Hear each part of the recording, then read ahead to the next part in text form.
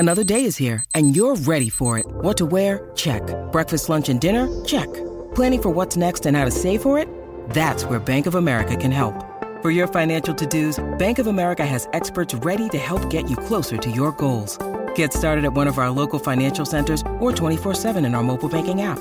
Find a location near you at bankofamerica.com/talktous. What would you like the power to do? Mobile banking requires downloading the app and is only available for select devices. Message and data rates may apply. Bank of America N.A., member FDIC.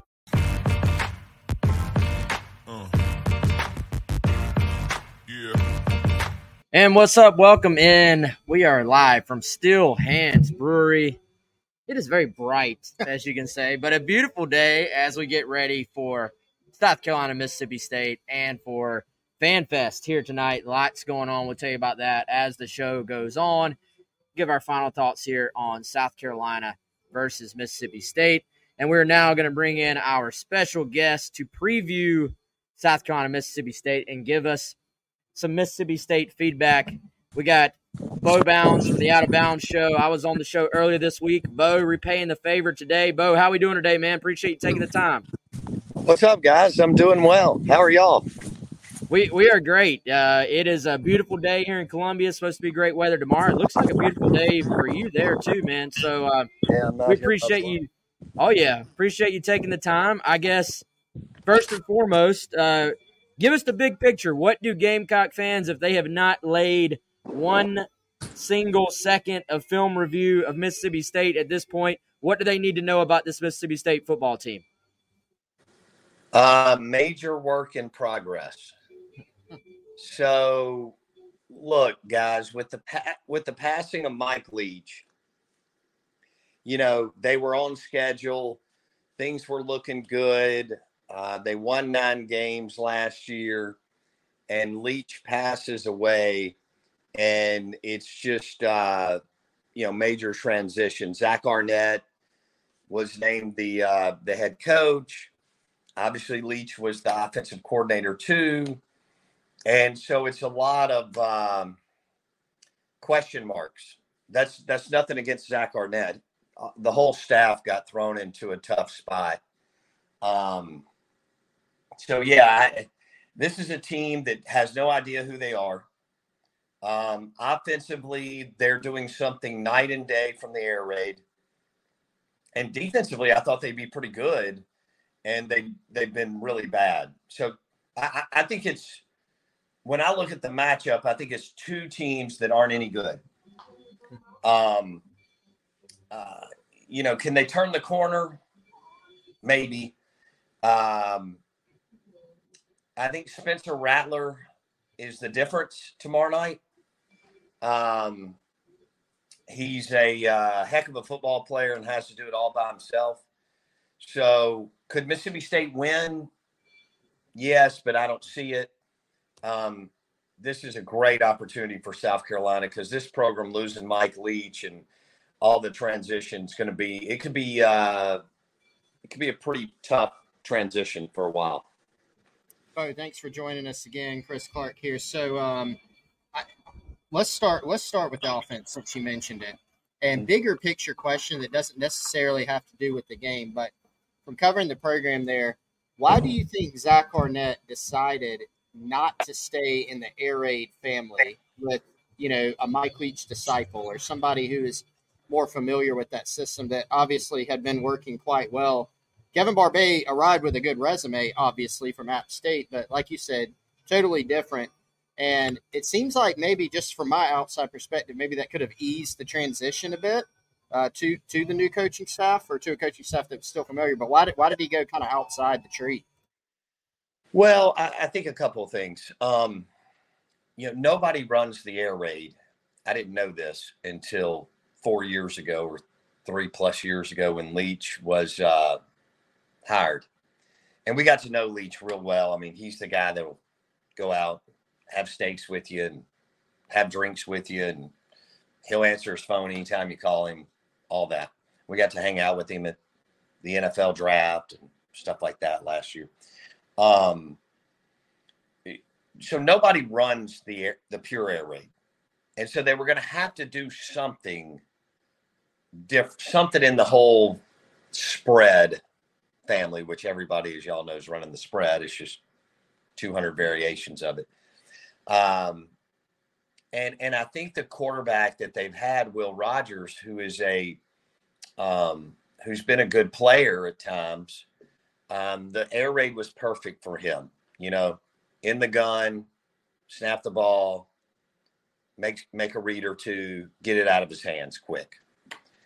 I think what Arnett and the crew wanted to do is more, find a quarterback with mobility, run the ball more, and get a little bit more balance, not 50-50, but a little bit more balance. So, I mean, guys, this is, I don't know if Will Rogers can run this offense. It's not his fault. He had nothing to do with what happened last December. It's not Kevin Barbay's fault. It's just, this is year one. We'll see if Mike Wright,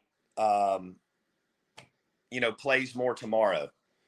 I think he could give them a chance to move the football, but they may not. Yeah, this thing may just be a disaster in year one, and it may take a little while for this to get going. But yeah, I don't think you can name.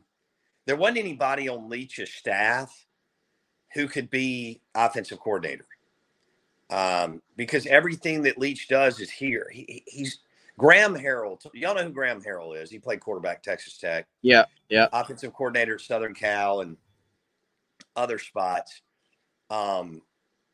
He came on the show when Leach was hired. He said, nobody runs the air raid. And it's Mike Leach runs it.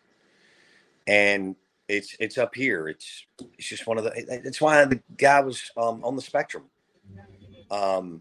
He's just brilliant. And I think they're going to struggle this year, man. And this is a great opportunity. I think South Carolina wins the game. If you don't, I'd be furious, because you're catching a Mississippi State team that has no identity and wounded. But then again, I don't think, other than Rattler, I think y'all are average on defense, although you may look spectacular tomorrow. But I think you're average on defense.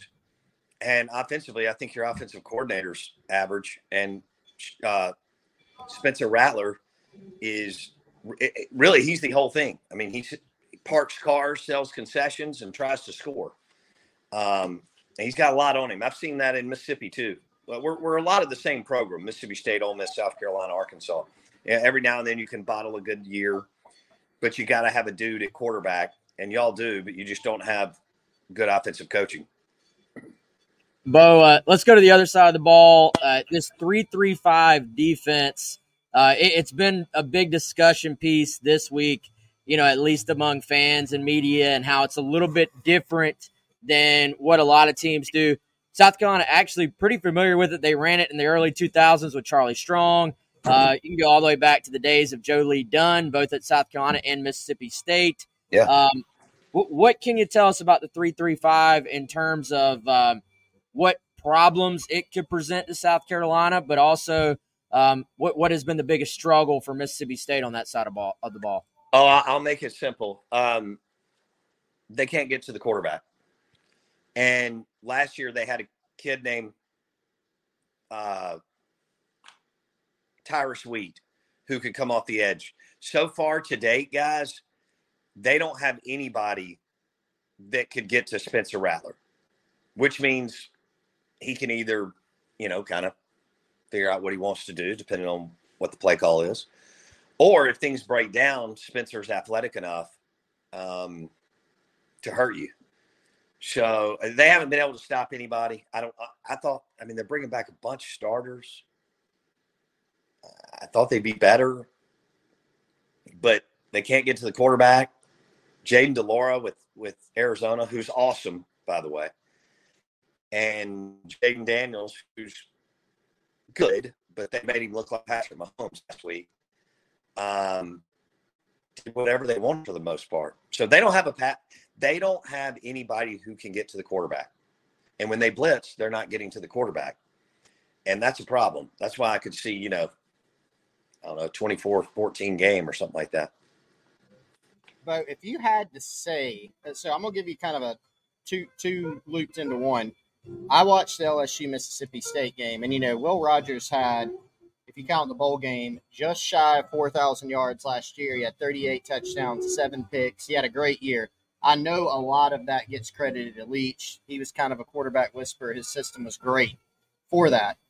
But Will Rogers is also a pretty talented dude. I watched the LSU game, and yeah, he was under fire some, but he was struggling even when he had time, I thought, to make some short and intermediate throws. I mean, he seemed really, really off. I think he was under 40% completion rate in the game. So what do you attribute that to? What was Leach's system even more? Should we give that even more credit than we have? And then secondly, if you had to predict, do we see more Mike Wright in this game? I know you mentioned the possibility. Well, he better play more. All right, so let me start with Will Rogers. I want to give Will credit. He got thrown in the mix as a true freshman because of his upbringing. His dad was a coach. He's smart. His football intellect. He was able to come in and be productive with Leach's air raid. Got a little bit better sophomore year last year. Had a pretty good year. I don't want to downplay all the stats, guys, but when you sling it 50 times a game,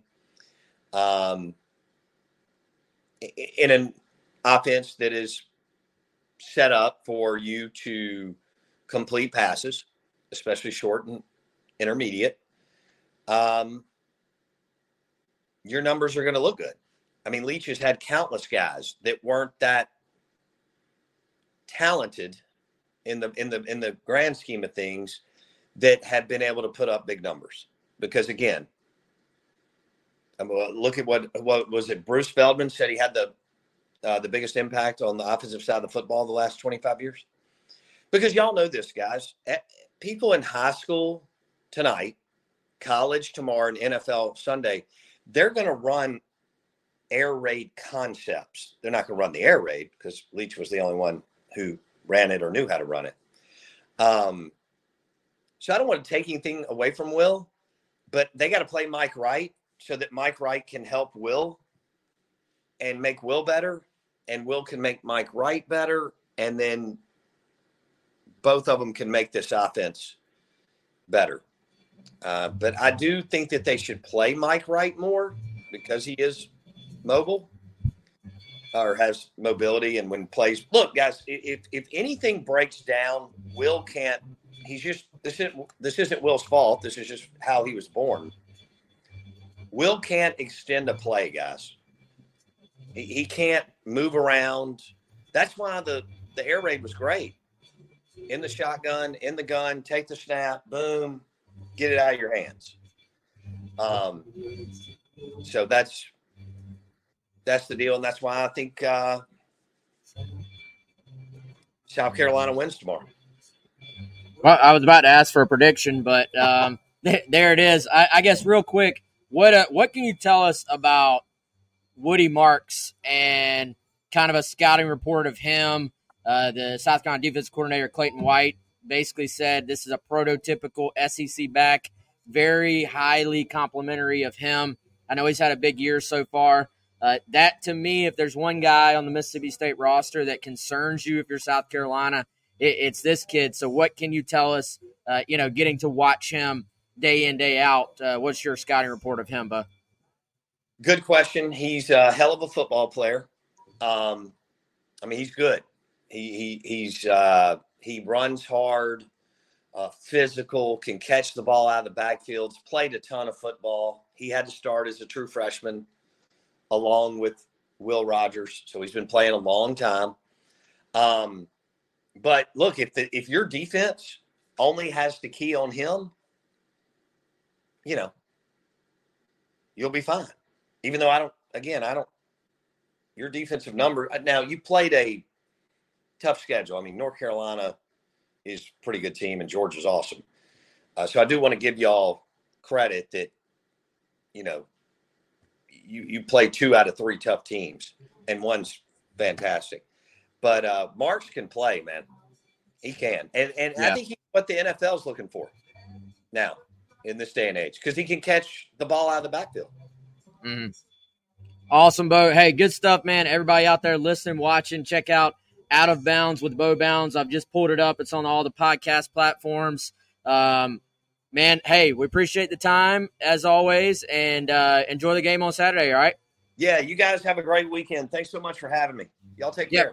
Anytime, Bo. Thank you, man. Appreciate you. Good stuff there from Bo Bounds, giving us the Mississippi State perspective, Chris.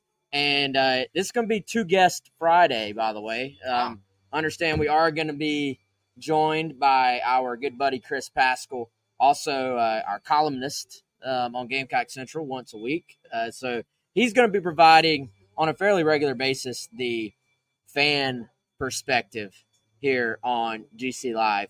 But Chris, we didn't get to talk about it before we went straight on out to Bo. So real quick, this show is, as always, presented by our buddy Clint Hammond, Movement Mortgage, ClintHammond.com, 803-771-6933. If you're in the market for a home, hey, just give Clint a chance to earn your business. He is a mortgage broker here in Columbia, but throughout the great state of South Carolina, he can help you out with that process. ClintHammond.com, 803-771-6933. And Bake says our mic is out. Uh-oh. So It's probably not good, Wes. I know. Maybe it's a Bake problem. Hopefully it's just your problem and not ours. But I'm thinking we gotta let Bake hear us. I'm our guy. thinking that he's probably right, because in about 2 seconds, everybody's going to say the mic is out.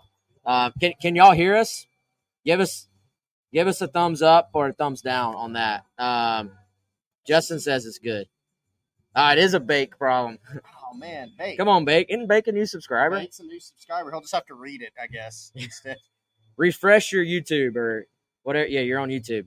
All right, we're good. ClintHammond.com.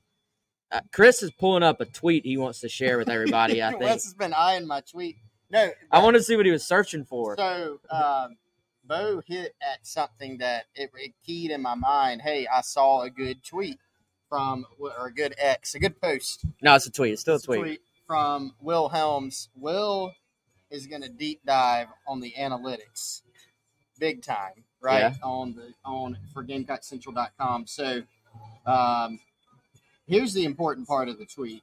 Mississippi State, according to his metrics, has the lowest pass rush win rate in the SEC by a large, in all caps. I was about to say, that's a capped large margin, and has just one player with an above average pass rush grade on true pass sets, and that, Wes, is a safety who has just 2 snaps on pass rush, you would presume, a blitz by that safety. So that does give statistical confirmation to what Bo, who covers Mississippi State on a daily basis, to what he has seen through the first 3 games, and that is that they have struggled getting to the quarterback.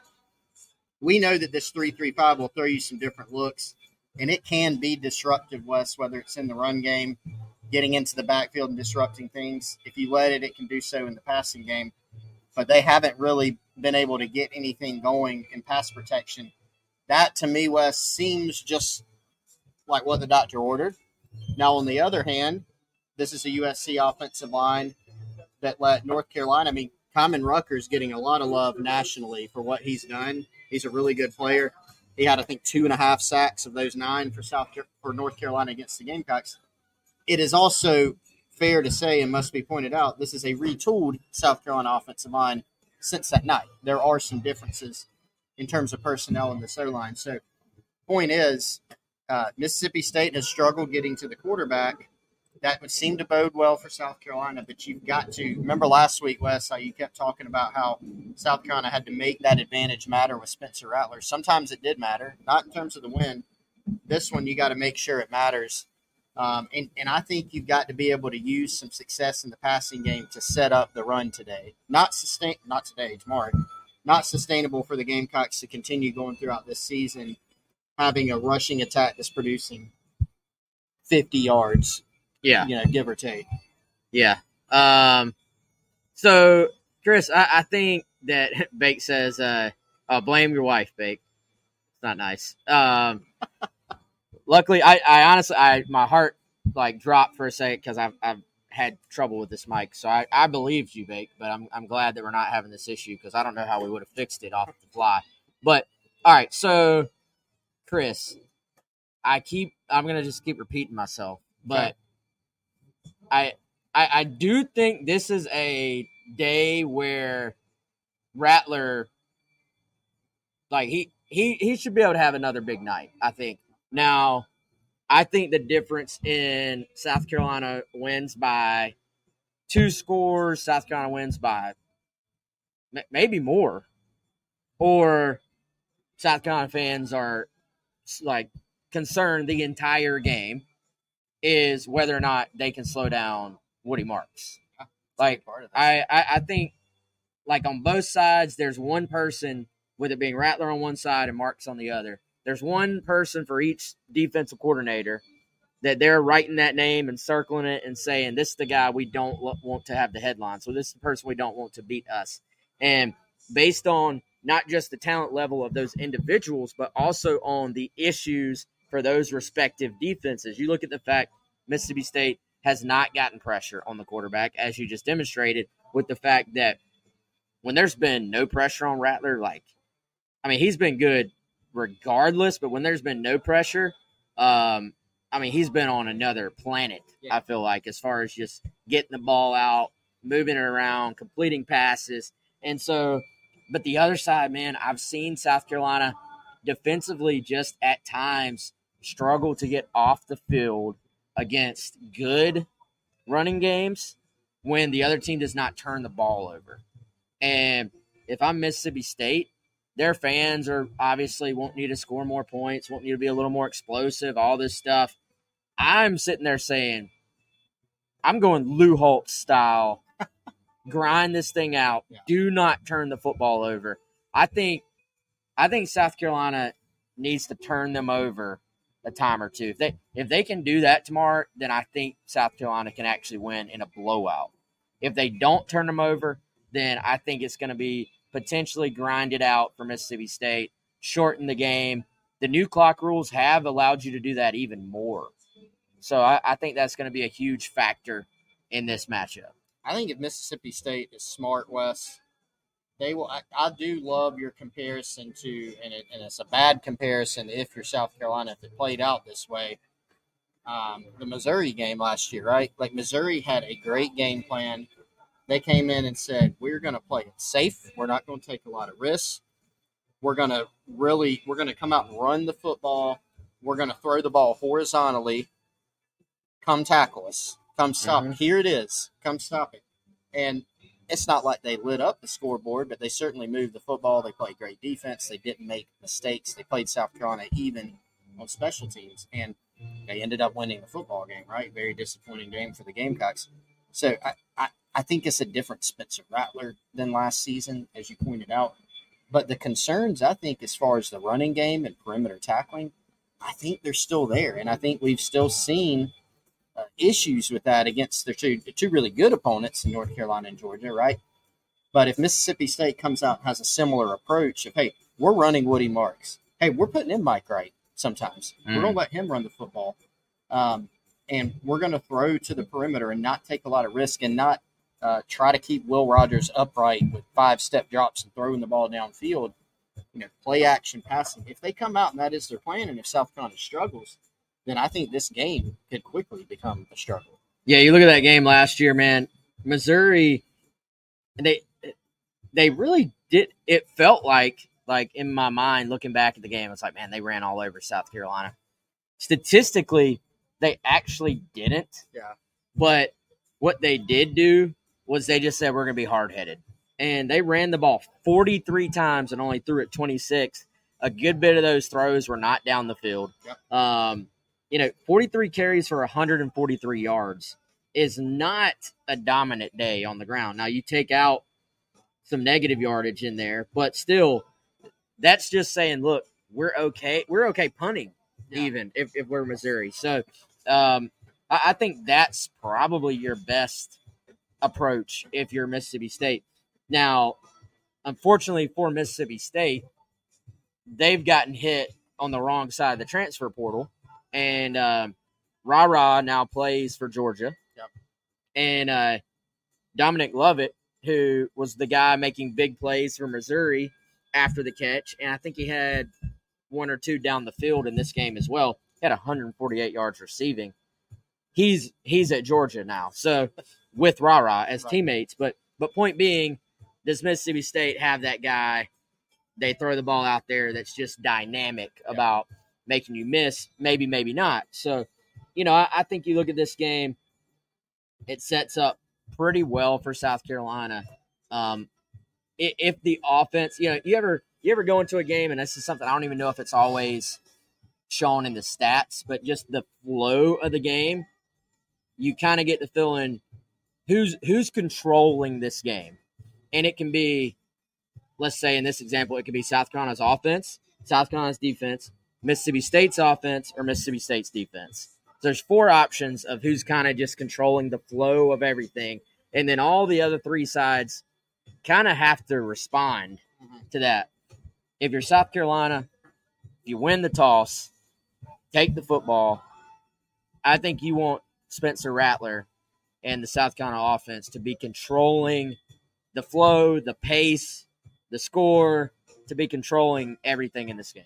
Yes, great point. I mean, it goes back to the thing. I mean, I hate saying it because it has become a cliche, but you don't want a slow start in this game. You don't want Mississippi State have one of those drives that we've seen in the past where they're just, the first third down of the game is a 3rd and 3. They convert it, and then they just march down the field. All of a sudden, it's a touchdown, and now you're playing from behind.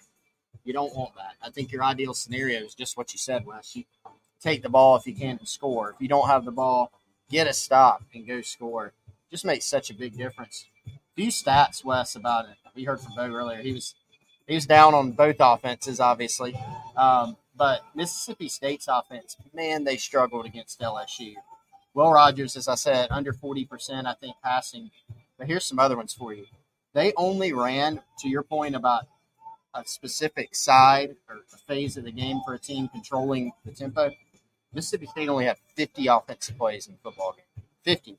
Can't win a game like that. They had a long stretch. I think Josh Pate pointed out from 24/7 that they had 11 plays that were negative yards for no gain in a row, right? Very, very hard to do that, but they did it. Wes, they had 1 first down up until their final drive of the second quarter. They finally got a touchdown on the strength of a Woody Marks 52-yard run that finally put them in range to go score. Other than that, they really struggled to move the football. So it kind of goes back to what Shane Beamer talked about after the Georgia game, and he was talking more about penalties, but making them earn it.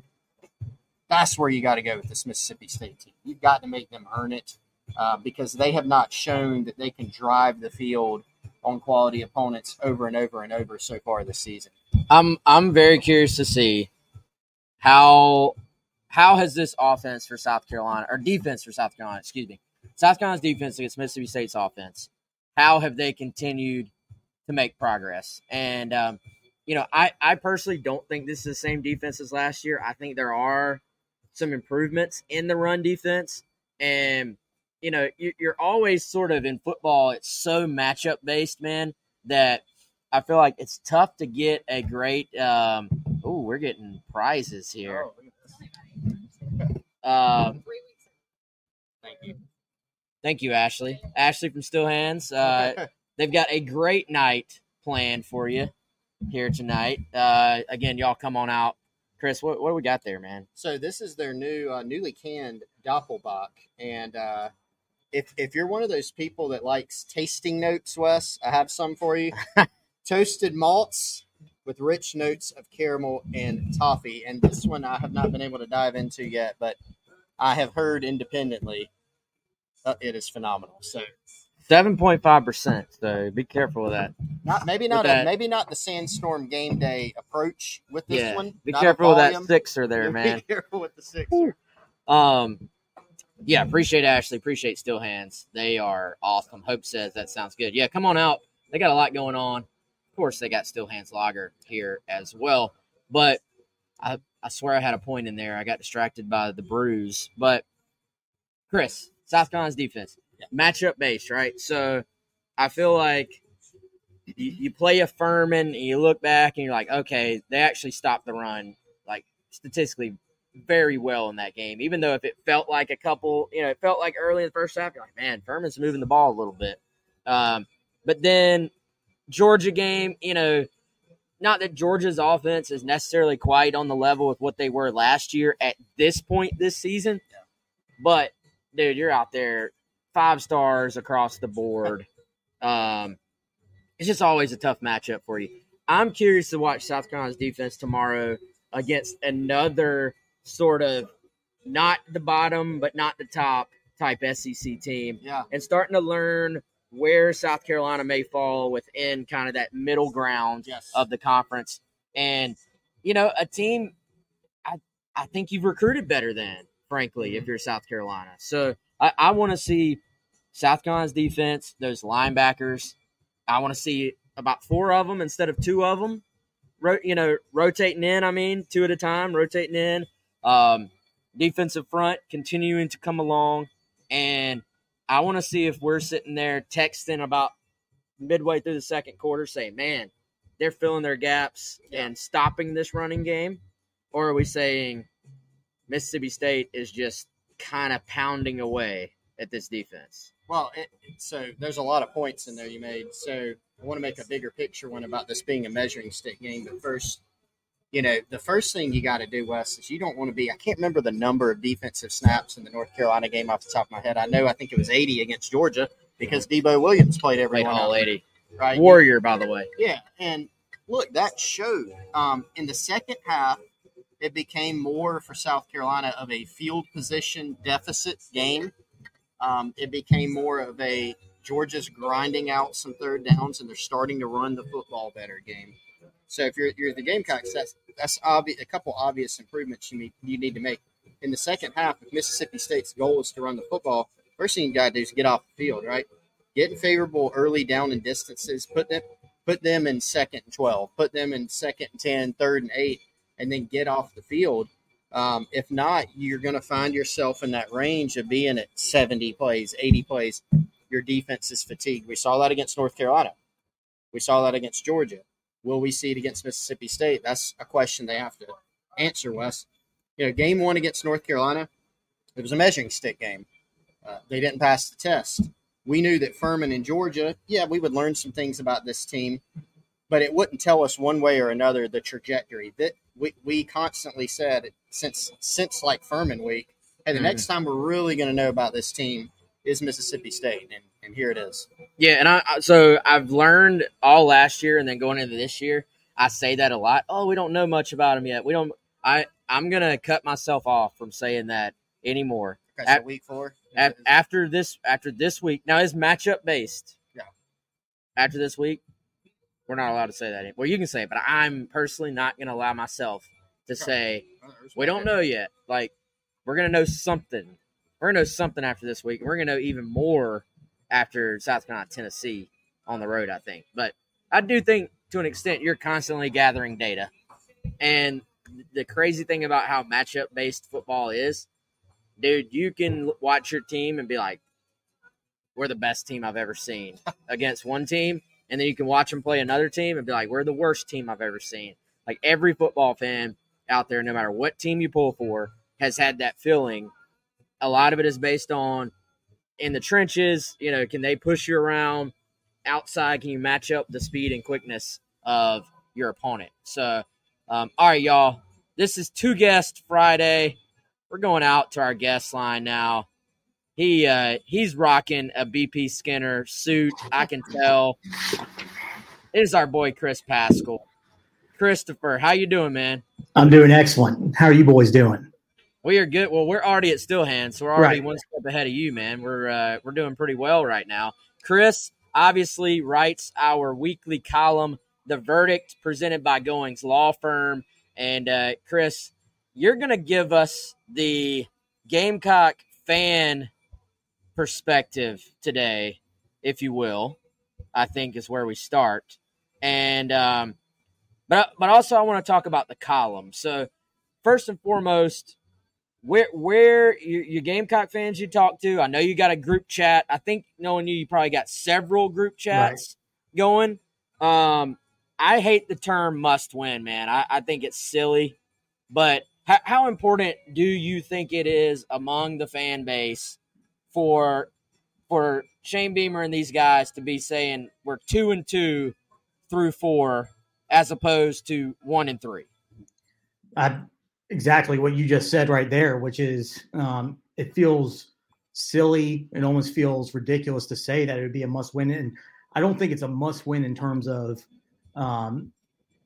the external outside thoughts of the program, whether it's recruiting, opposing fan bases, outside media. I don't think it's a must win, but I was talking to one of my buddies earlier today. It's kind of almost a unfair truth, which is it's year 3. And when it's year 3, you don't get blown out by Georgia. And we didn't get blown out by Georgia. In year 3, you beat teams like Mississippi State. And that might be unfair to say in year 3 you have to beat a team like Mississippi State, but that's kind of the reality of the situation right now. And so I think in terms of internal perspective, internal thoughts on where the program is, you have to win this game.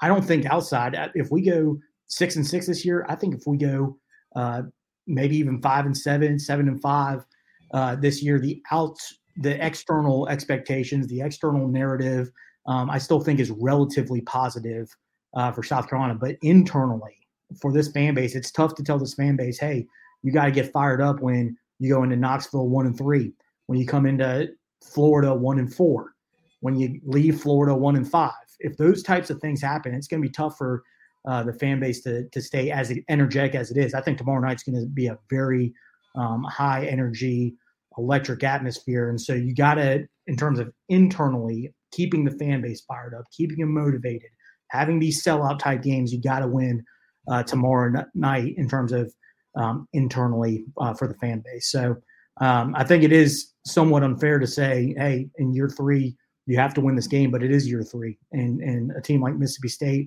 to your point, Chris Clark, that has lost a little bit of momentum, maybe lost a little bit of confidence, especially Will Rogers. You got to win this game. Yeah, and again, joined by Chris Paschal, Goins Law Firm here, also columnist on Gamecock Central. And, credit to the Gamecock fan base too, man. Like this game has been sold out for a long time. The Furman game even was I actually watched the game with Chris, and this was not one of those kind of on paper sellouts where you get there and, we see it all over sports. A sellout, and then you have a sellout where, it's packed. And I thought to be an FCS opponent playing Furman, that was an electric atmosphere. And I expect the same plus a little more tomorrow. So the fans are here. The fans are tuning in. They're bringing the energy.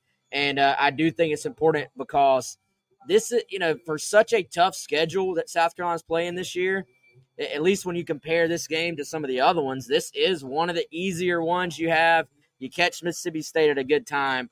For once, it kind of sets up in the Gamecocks' favor, which I think you have to just take advantage of that. But, Paschal, also this, I don't call it a rivalry, but this series, South Carolina, Mississippi State, Gamecocks haven't played these guys since 2016. But I know you being a long-time Gamecock fan, this thing has had some awesome memories over the years. You of course had the fade. You had actually 22 years ago, earlier this week, was when South Carolina and Mississippi State held the flag at midfield as the first major college football game after the 9/11 terrorist attacks. And to be two teams that don't really play a ton, like I find myself with kind of those etched in memories about these two programs. So what maybe stands out to you just about these two teams historically? I think something that is, again, we're talking about from the fan perspective, something that's interesting is that the fans almost to a certain degree have very similar qualities, where Ole Miss is certainly not Clemson, but Ole Miss has had the upper hand in that rivalry for decades now.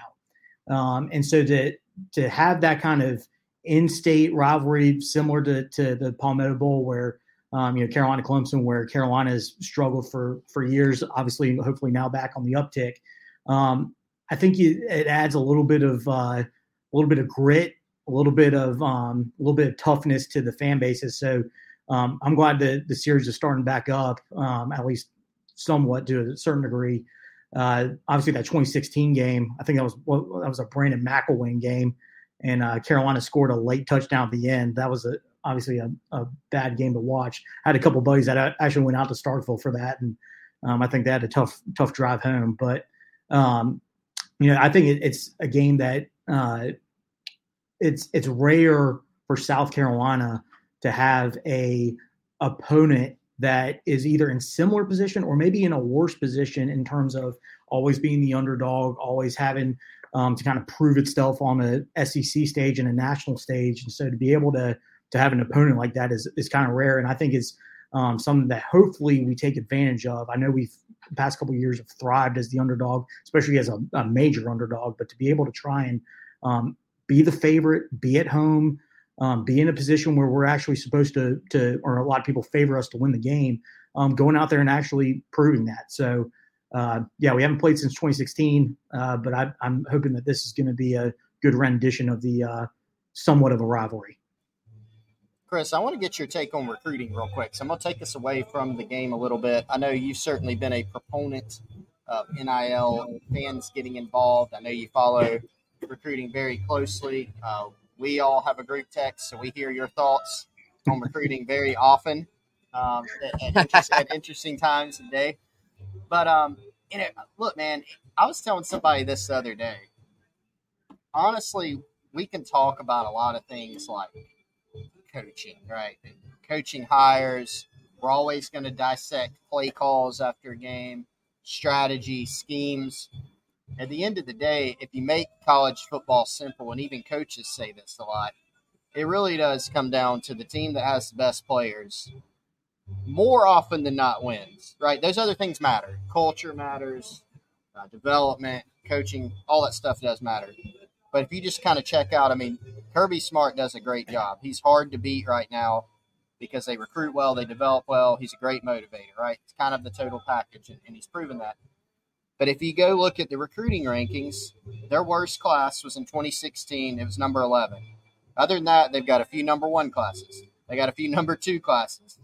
They dropped precipitously to number 3 one year, right? So they load up talent. So, I don't know, just long-winded way of asking, what have been your thoughts on Shane Beamer's recruiting efforts?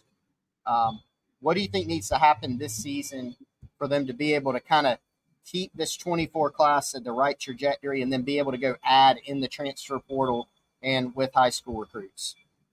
The fact that Carolina currently has, according to On3, the superior recruiting service, the fact that Carolina has a 5-star defensive lineman committed and a 5-star offensive lineman committed. I wrote back last summer, in summer of 2022, that this is the way you build a roster. That's how Kirby has built his roster. Obviously, how Saban's built his roster. You've got to recruit on the lines of scrimmage. And the fact that we have 2 5-stars committed right now, obviously you see how Tree has already been put into the starting lineup. You see how Trovon Ball, I think he goes by Tro now. I've kind of picked up on that. But the fact that they've already been put on in the lineup, Marquis Anderson was going to be put into the lineup, I think is a strong indication. I think less so of how the older players may not be as talented or as able-bodied to play the position, but more so that we've been recruiting really well on the line of scrimmage. And I think that trend is continuing, and it's crucial. I was talking to somebody last night that right now I think we're almost out recruiting, and I know it's kind of the quiet part that you don't want to say out loud, but we're almost out recruiting where we're at in NIL. And I think we're getting better in NIL. I think we're good in NIL.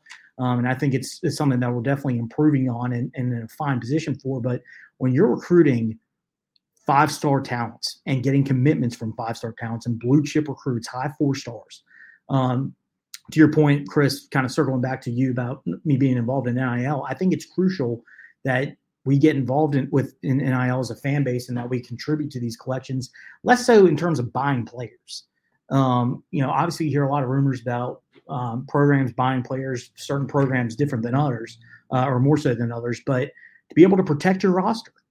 And when Auburn comes knocking on the door, or when Alabama comes knocking on the door, or Georgia or Michigan or whoever comes knocking on the door, we have the resources and the NIL support to be able to say, listen, man, we appreciate you. And even more so than saying it, we're going to show it with how we're able to compensate you in NIL. So those two things go hand in hand. And right now, it's more so protecting and preserving what Beamer's doing and this entire staff is doing in terms of recruiting, less so in terms of using it as an inducement. I'm not obviously saying that it needs to be an inducement for recruiting, but to be able to protect and preserve and help Beamer in his recruitment and to keep the roster intact in the offseason is crucial. I think we're definitely recruiting at a high level, but it's going to be crucial in these next couple of off seasons to show that these players not only can you come here because you want to come here, but that you stay here because there's not a greener pasture somewhere else. Paschal, final thing I got, man, I mentioned it off top. The verdict comes out every week on Gamecock Central. If you don't read it, you need to read it. This week you said don't let the Georgia Bulldogs beat you twice if you were South Carolina. So I guess you want to tell the people a little bit more about that, and what do you expect to see South Carolina versus Mississippi State tomorrow night, Williams-Brice Stadium? Something that I'd heard a ton in the offseason, I know y'all had heard a ton in the offseason, is that even though you're not supposed to, even though you're supposed to say the next game is the most important, and in the offseason, it being the first game being the most important. And I'm not trying to say that South Carolina overlooked North Carolina at all. North Carolina played a great game, and South Carolina was really trying to figure out on the fly with the situation on not only the offensive line, but somewhat of the defense.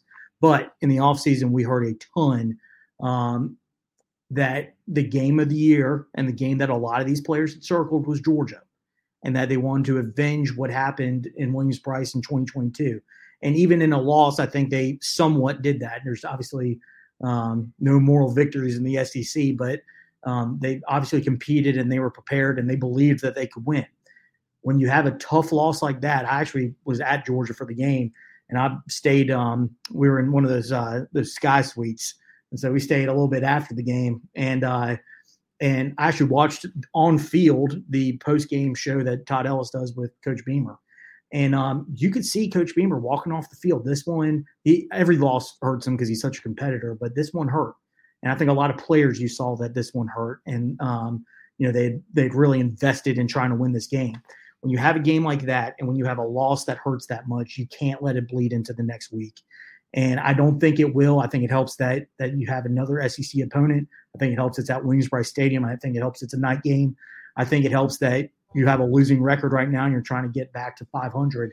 But you can't let the emotion and the fatigue of a loss like they had last week bleed into this week. I almost think that if we had gotten killed last week, it'd be easier for them to get up for this game if their mind wasn't right already than having a close loss. But I'm hoping that, and I believe that the staff will have everybody dialed in and the leadership on the team will be dialed in. But that's what I meant by it. I mean, you can't let a close loss to Georgia bleed into the next week when you have a capable, while maybe an underdog, you have a capable Mississippi State team coming in. So that's kind of what I meant by that. My prediction, it's so tough to predict SEC games.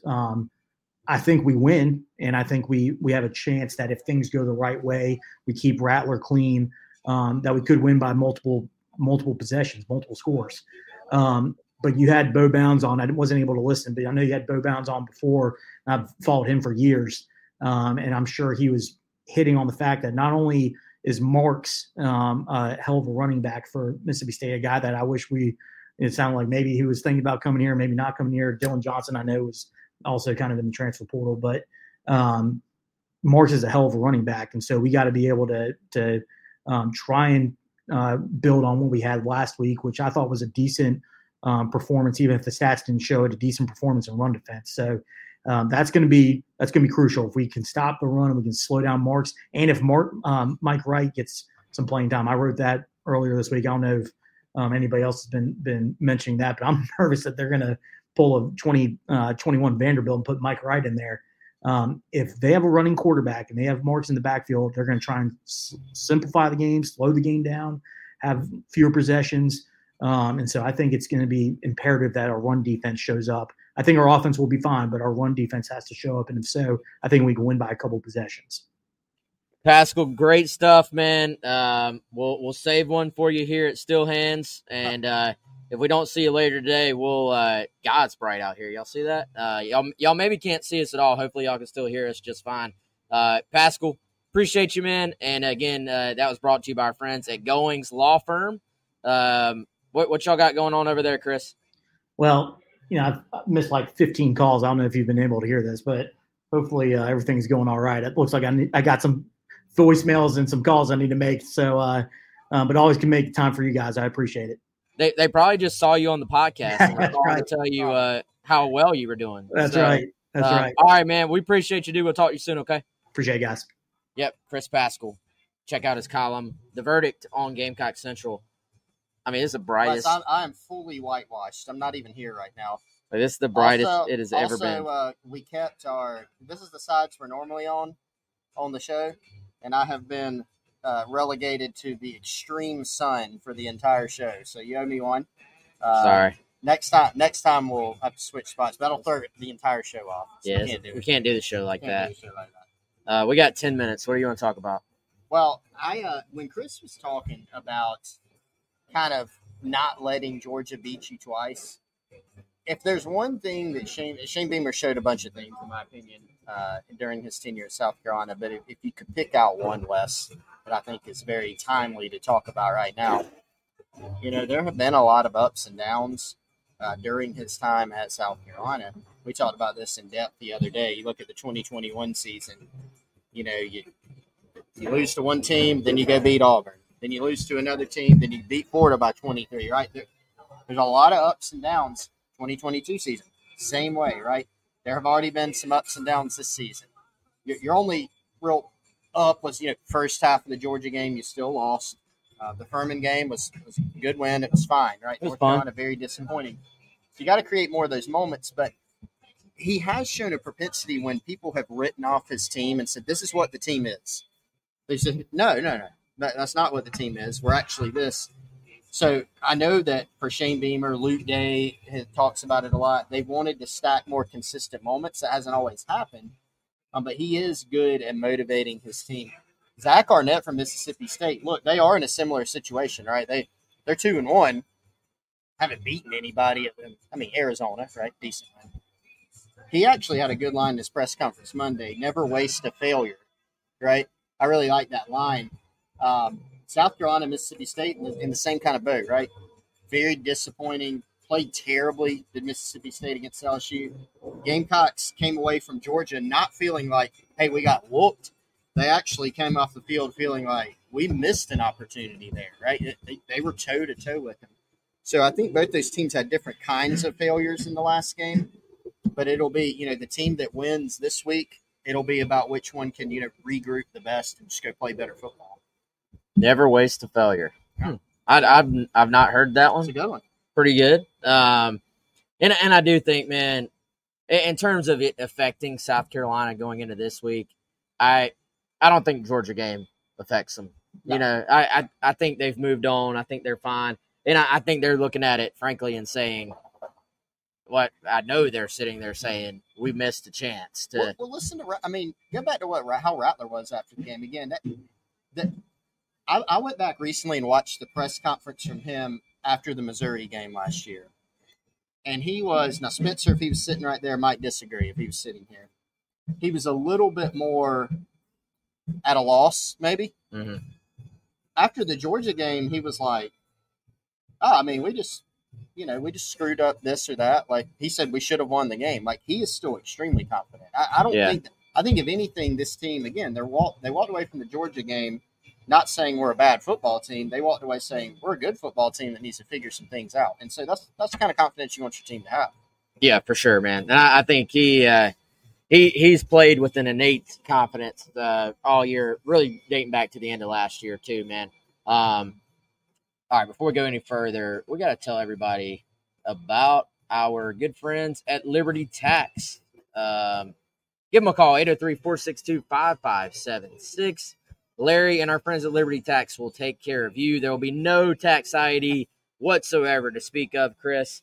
It is currently not tax time, but you can go ahead and get a head start if you own a small business or if you have had like a lot of life changes that are going to change your tax picture. You may want to go ahead and get an early idea of what those changes might have in terms of effect on your tax picture. So give Liberty Tax a call, 803-462-5576.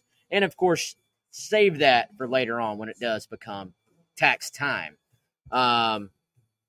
We've already kind of given final predictions all over the place. They're on Gamecock Central. We gave them on 107.5. Both of us have South Carolina winning. I have them winning by 10. I said 31-21. You have it a little bit closer. What did you say? I've got 24-20 South Carolina. You got a little more low scoring. I'm very curious to see the flow of this game and kind of just how does it play out? Like, what's the who starts fastest? Can Rattler get going early? Does Marks get going early for them? And I'm also curious to see, do we start to really see more South Carolina rotation? And I know everybody wants to see a little more Nick Harbor, but for me, I'm saying, are we going to see, does Troy Ball make his first career start at right guard?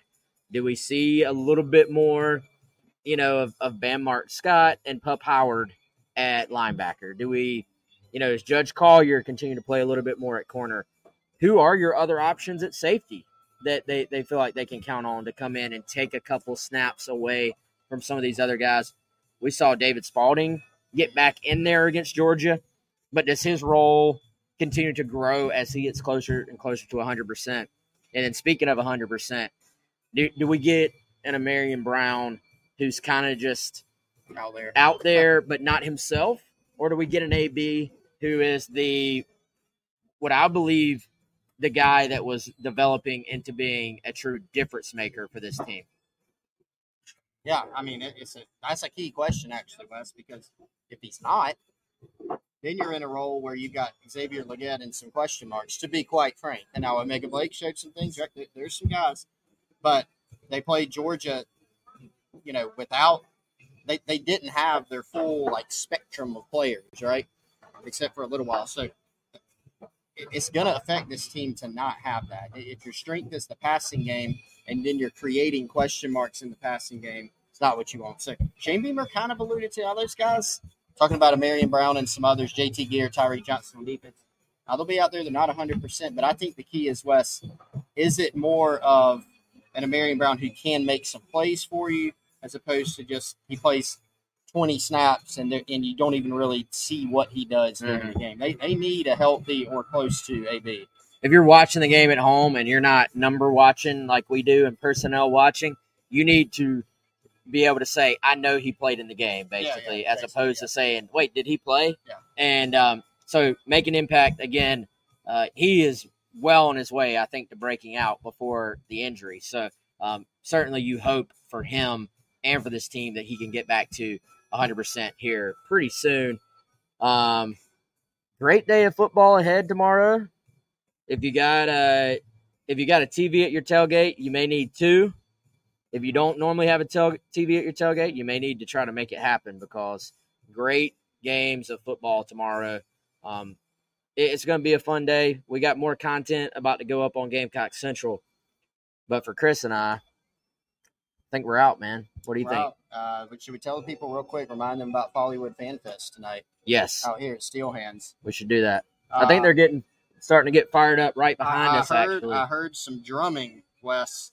There was some drumming going on. But, yeah, Follywood Productions, Mississippi State versus South Carolina weekend, Parents Weekend here in Columbia West, 4 to 11 p.m. So in about an hour from now, free admission, open to the public, all ages. Today at Steel Hands Brewing out here in Casey on Foreman Street, Gritty Fly Right and the Music Family, Gamecock alums, are going to be playing from 8 to 10. Before that will be Mississippi Shakedown with Holly Rombarger, Terry Powell, who's a very entertaining guy, Mississippi State alum. He'll be speaking. Jeremy Smith from Garnet Trust will also be giving an update on Gamecock NIL. There is an oyster roast, Wes. It's right across from us here. Hasn't started yet. Otherwise, I'd show off some oysters. It will begin at 5 p.m. So come check it out. Mississippi State and South Carolina fans kind of joining together to have a little fan fest here at Steel Hands. Or to fight it out. Nah, everybody's going to be good. Okay. Everybody will behave, and it'll be good times out here at Steel Hands. Try this new Doppelbock when you come out here. Good stuff. Yeah, we got a lot going on tonight. It'll be fun. As always, great space here at Steel Hands. And the best thing about Steel Hands, among many things, is other than the drinks, is you can go sit inside in the AC if you want. You can sit out here if you want. You can sit in front of the big fans over there if you want. Lots of options for you here at Steel Hands Brewing. So, Robert says, first time catching live. Hey, shout out, Robert. Appreciate you, man. Do it more often. We're live pretty much every day at 2, except for Tuesday, which is at 7 with Mike Uva. So, Robert, hit the subscribe button on YouTube, man. Appreciate you joining in. Appreciate everybody joining in. Hope y'all have a great weekend. Should be a great weekend of football. We've enjoyed it all week long. We'll see what happens Saturday night at Williams-Brice Stadium. For Chris, I'm Wes. We'll see y'all soon.